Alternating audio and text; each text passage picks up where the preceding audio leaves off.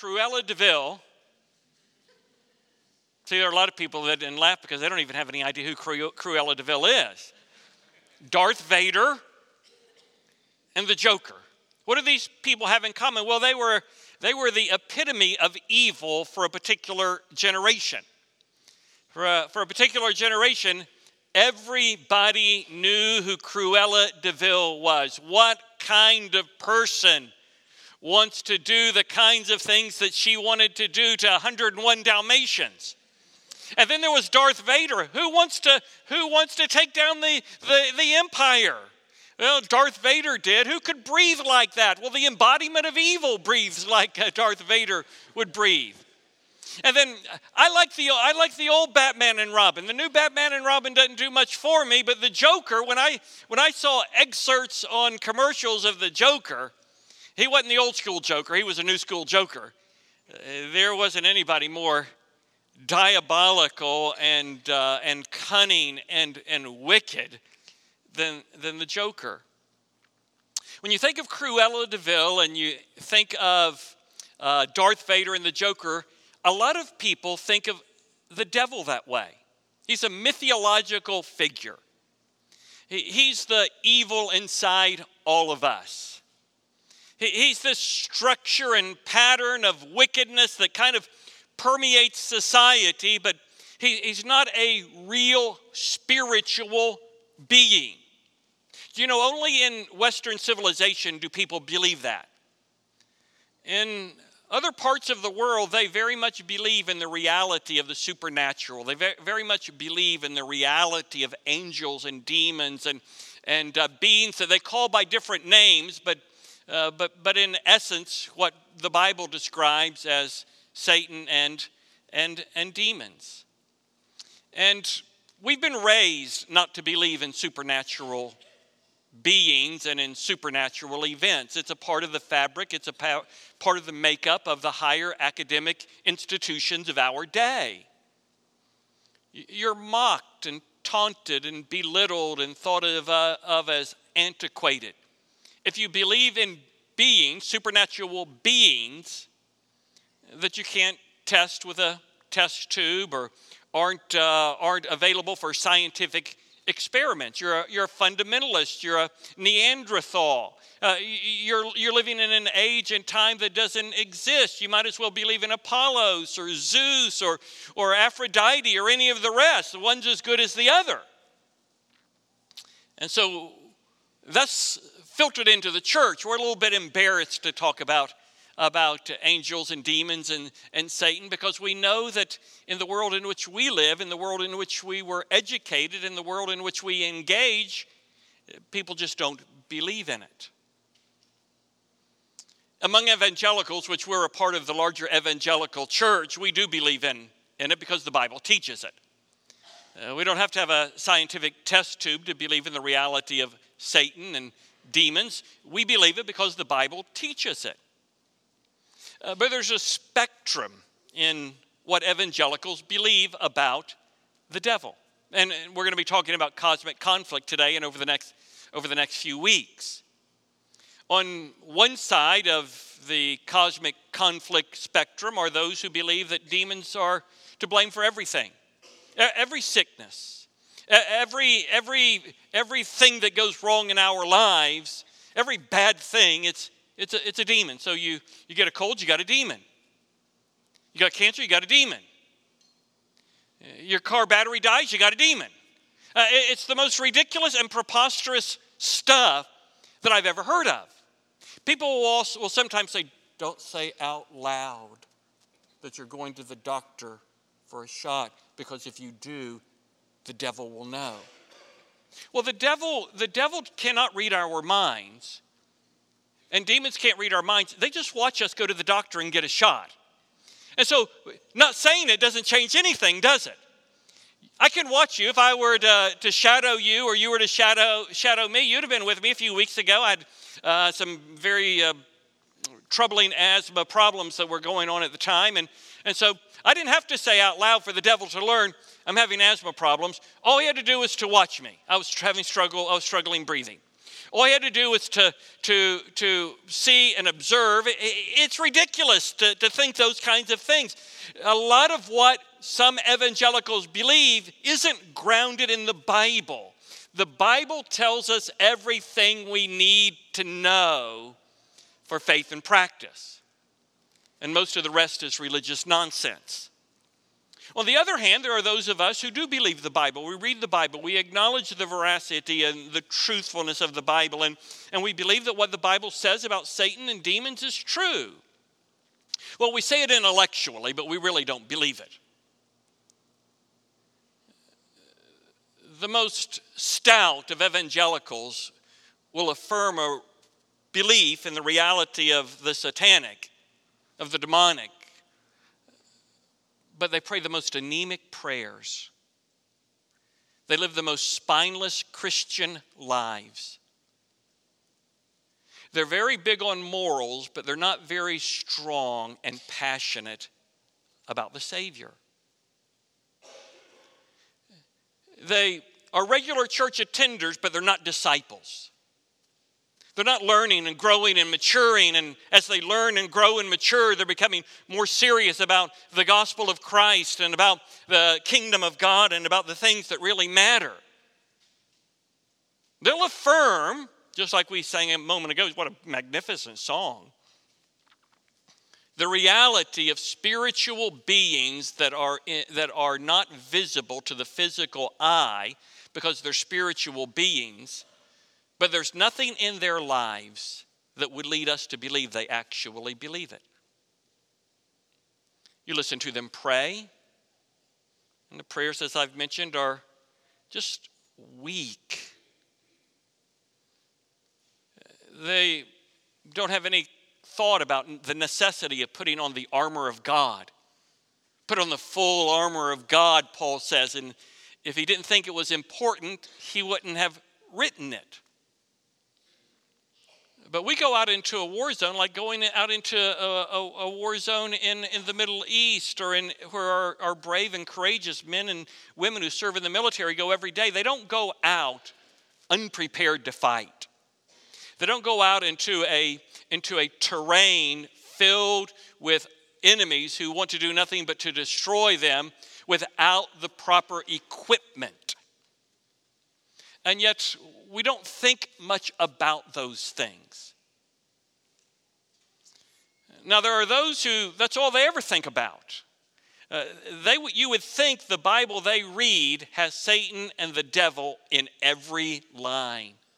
They're just mesmerized by it. They're captivated by it.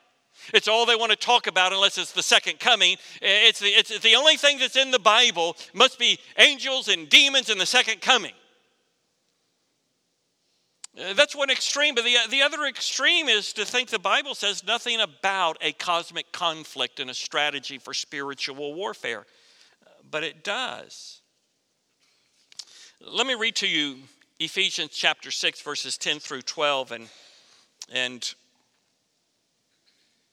say not much about it, but more about just setting up what I want to talk about over the next few weeks. Paul writes in Ephesians chapter 6, verse 10, "Finally be strong in the Lord and in the strength of his might. Put on the full armor of God so that you will be able to stand firm against the schemes of the devil. For our struggle is not against flesh and blood, but against the rulers, against the powers, against the world forces of this darkness, against the spiritual forces of wickedness in the heavenly places." Satan isn't worried about most evangelical Christians because we do live spineless Christian lives. We're not pressing on toward the prize. And you might think, and I might think, well, that's a good thing then. If he's not worried about me, he's not going to bother me. No, he lets our indwelling sin deal with us. He lets our indwelling sin consume us. He lets our indwelling sin divide us from our spouse and our families and our church. He lets our indwelling sin cause us to fight over the most ridiculous things like, do you have drums or an organ? Do you wear a tie or don't wear a tie? Do you do this? He lets us do that to ourselves. He doesn't have to instigate that. He doesn't have to get involved in those kinds of discussions. He just says, they are so anemic, I'll leave them to themselves. They can destroy themselves. Following arrogant leaders who have absolutely no accountability. I'll just leave it all to them. They're doing a good job. We can put our attention on those who are serious about their faith, those who are serious about truth, those who are serious about taking the gospel to the nations, those who want to be disciples of Christ, those who are growing just a little bit at a time, which is the way that most of us grow, just a little bit at a time. That's the way that we grow physically. That's the way that we grow spiritually. And sometimes there's a big burst where you haven't seen somebody in a few months, and physically they've grown very, very tall. And sometimes that's the way that it is spiritually. Sometimes the grace of God just swoops in by the power of the Spirit, and we just move forward a significant amount. But usually it's just a little bit here and a little bit there. That's who he's concerned about.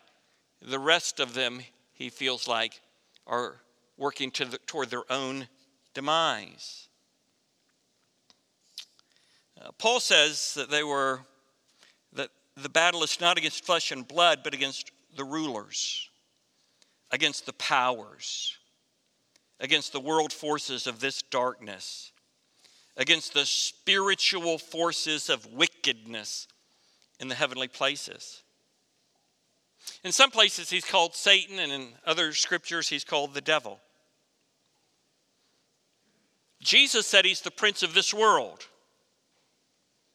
Paul said he's the prince of the power of the air. He's a serpent in Genesis 3, and he's a dragon in Revelation 12. He's a lion seeking whom he may devour in 1 Peter 5.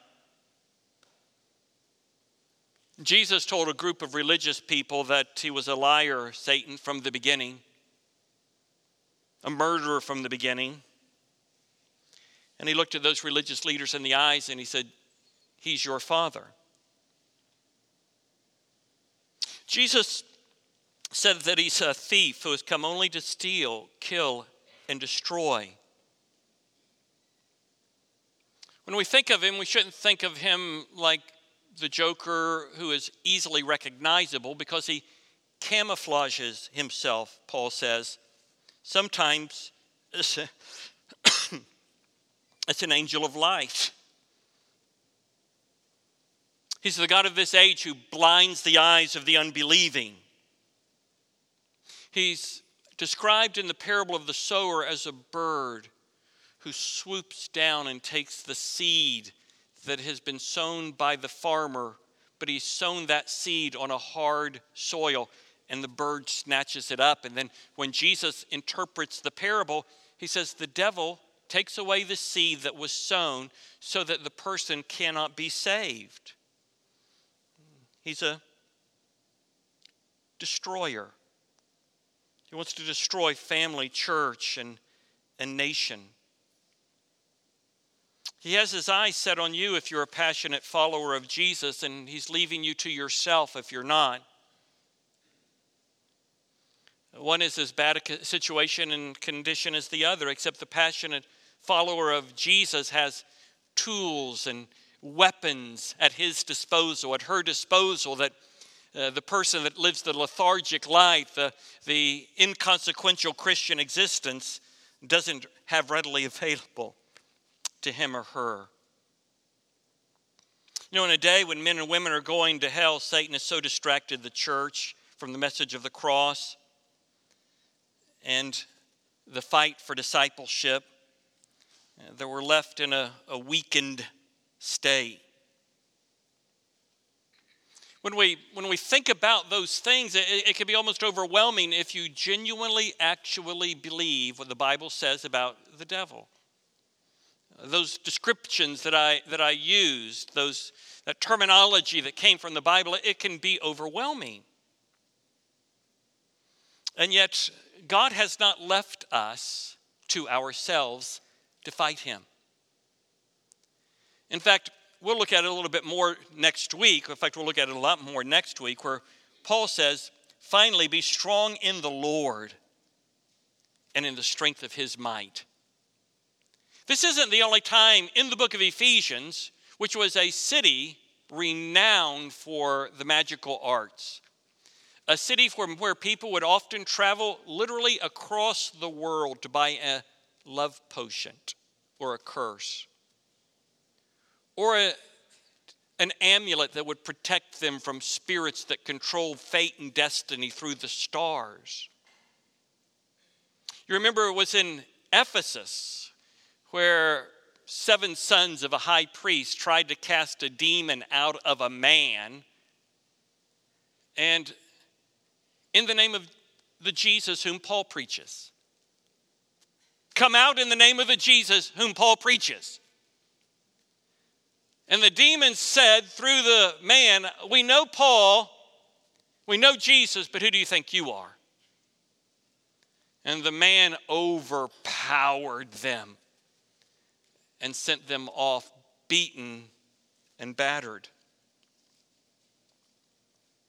How horrible it would be for Jesus through the scriptures to tell us how ominous the opponent of our soul is, and then to be like a parent saying to a child, it's time to go out into the war zone and not give them any protection, to not give them any weapons, to not give them any essential tools in their arsenal to fight their enemy. How terrible would that be? But that's not the way that the Bible describes it. It wasn't a fair fight between Jesus and Satan. And it's not a very fair fight when a spirit-filled believer is tempted by the devil. Because the spirit-filled believer has a power that overpowers anything that Satan can muster against him or her. For example, turn with me to Ephesians chapter 1, verses 19 and 20. Ephesians 1, 19 and 20. And Paul is about to pray a third request for the Ephesians. And he says, beginning in verse 19, and what is the surpassing greatness of his power toward us who believe? These are in accordance with the working of the strength of his might, which he brought about in Christ when he raised him from the dead and seated him at his right hand in the heavenly places. He is saying that the power that raised Christ from the dead is resident in the life of the believer through the person of the Holy Spirit. It's not like I've saved you, I've redeemed you, I've clothed you in righteousness. Now go out in the world and do the best you can. Turn with me over to chapter 3 and verse 16. Chapter 3 and verse 16. Before he ever paints this foreboding picture of the war that the believer is in, this cosmic battle with world forces of darkness, he's already been dropping, they're not even hints, they're just forthright observations about the strength and the power of the Spirit-filled life. So he says in chapter 3, verse 16, and another prayer to be strengthened with power through his Spirit in the inner man. Notice again, it's his power. To be strengthened with power through his Spirit in the inner man. It's not our strength, it's a supernatural strength. You know, a lot of people spend a lot of money to spend a lot of time lifting weights. I'm not one of those people, as you know. My grandchildren asked me several times, Jaylyn got back from helping her mom, I kept 5 of them Saturday for a while, and Riley said to me, Papa, did you make it for a Big Mac? And I said, no, but I did the second best thing, which I won't reveal at this time. And so, you know, in part they do that because they want to protect their family. If someone were going to accost their family, if someone were going to accost my wife, I could be the Tasmanian devil. I'm small, I'm aging, don't mess with my wife. And there are men much bigger, much stronger, much younger than I am, and they feel the very same way. But they've been to the gym. They're physically fit. They're physically strong. They're capable of defending themselves. But we don't think about defending our family from the one being that is set on their spiritual demise. We don't even think about it. It doesn't cross our mind. But he says you've been strengthened with power through his Spirit in the inner man, and that's part of a prayer. You turn over, or you just go down to verse 20. Now to him who is able to do far more abundantly beyond all that we ask or think, according to the power that works within us. There is a power by the person of the Holy Spirit that will enable us to live Spirit-filled lives and passionately pursue holiness for the glory of God. To be disciples that make a difference. To carry ourselves in an authoritative spiritual way that intimidates the demons of hell. Because they know if we take a job in this plant, we're bringing with us God's power ready to be unleashed in gospel witness.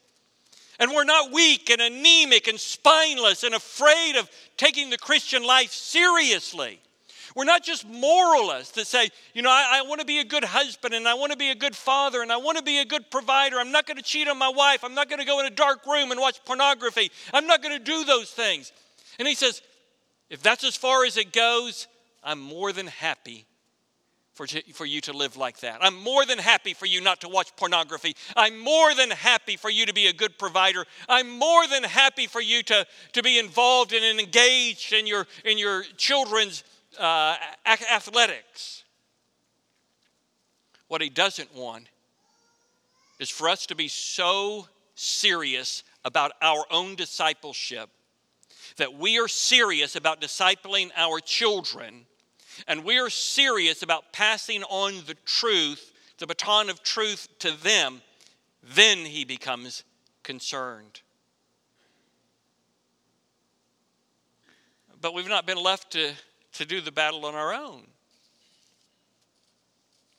In fact, the war has been won. All that remains are the skirmishes of a dying dog.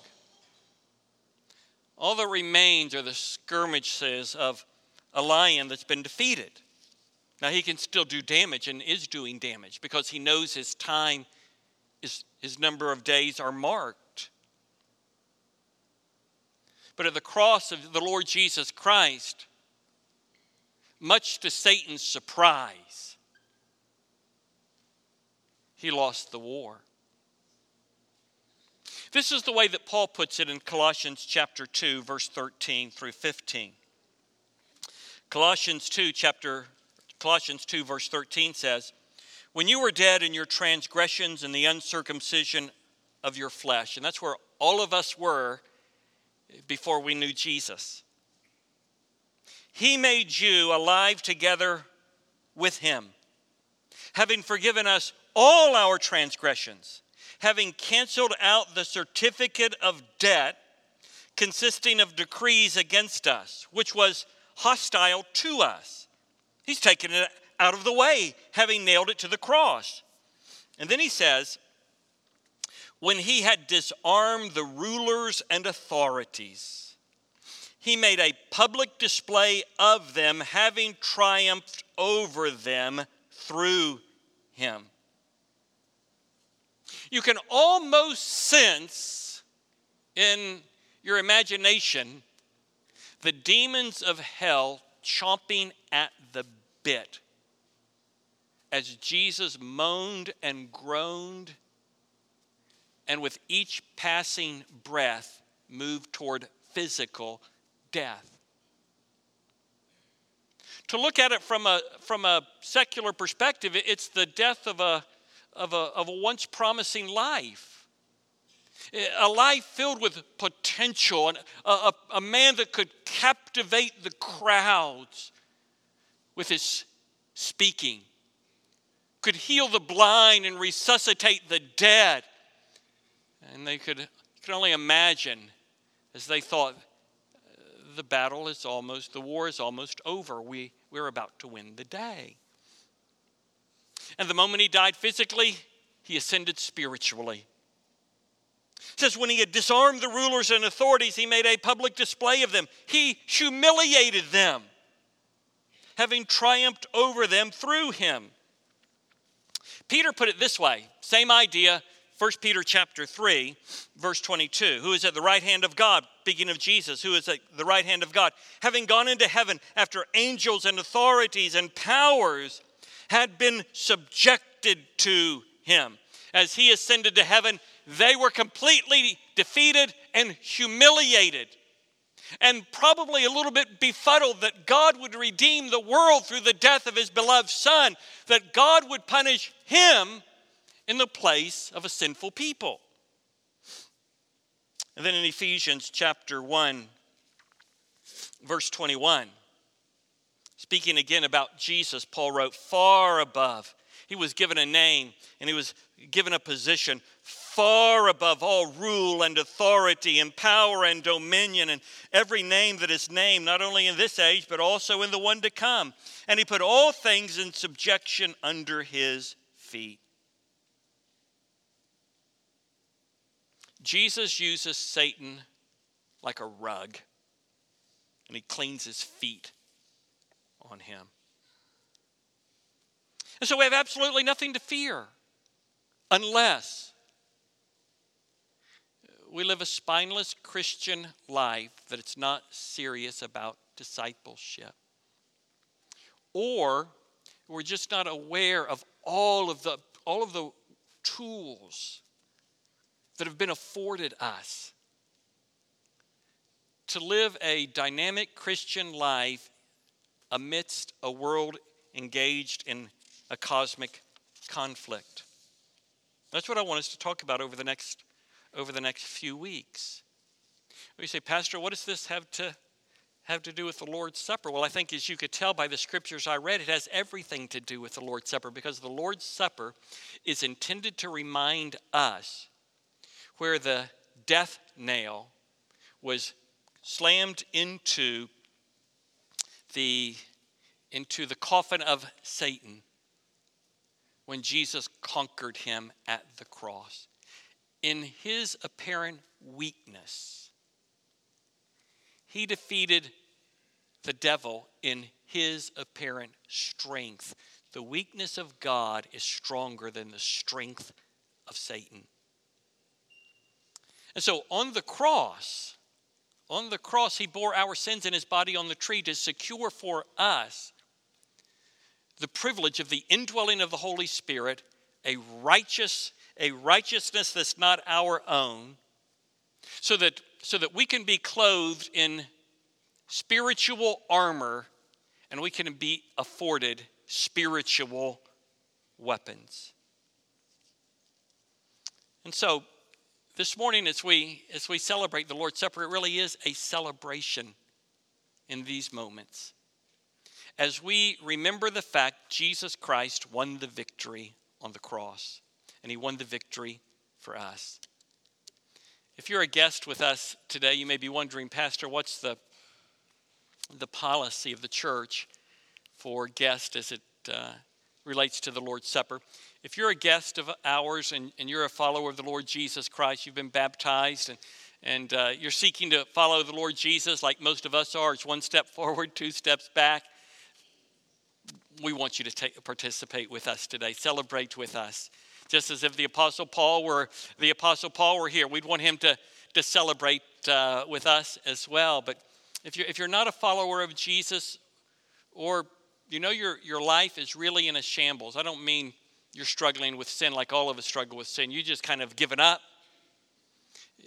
While we're doing it, why don't you let the plate pass you by and just spend the time praying about that and getting yourself right with the Lord. I'm going to lead us in prayer in just a moment.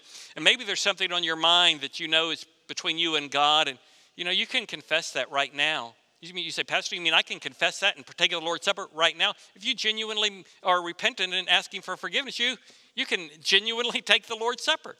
So I haven't beaten myself up enough yet.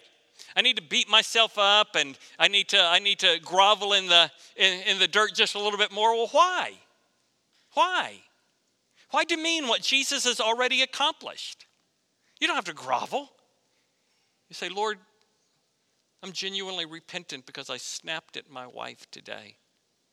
On the way to church, please forgive me. And then maybe you'll just lean over to her, and we'll be watching to see who's leaning over right now, and say, honey, forgive me. And a little bit later, you can expand on that. Give her your credit card. Let her go to Macy's. Whatever it is, the groveling takes. There's some groveling that's necessary. Let me lead us in a word of prayer. Father in heaven, thank you that the Bible doesn't overwhelm us. It doesn't overwhelm us with information. It tells us what we need to know and know more. It tells us what we need to believe and know more. It tells us what we need to do and know more. And Father, we thank you that on every page we don't find him, because every page takes us to you. He's just a side show. And so, Father, in these moments, strengthen us, empower us for genuine, authentic discipleship and Christian living. In Jesus' name we pray. Amen.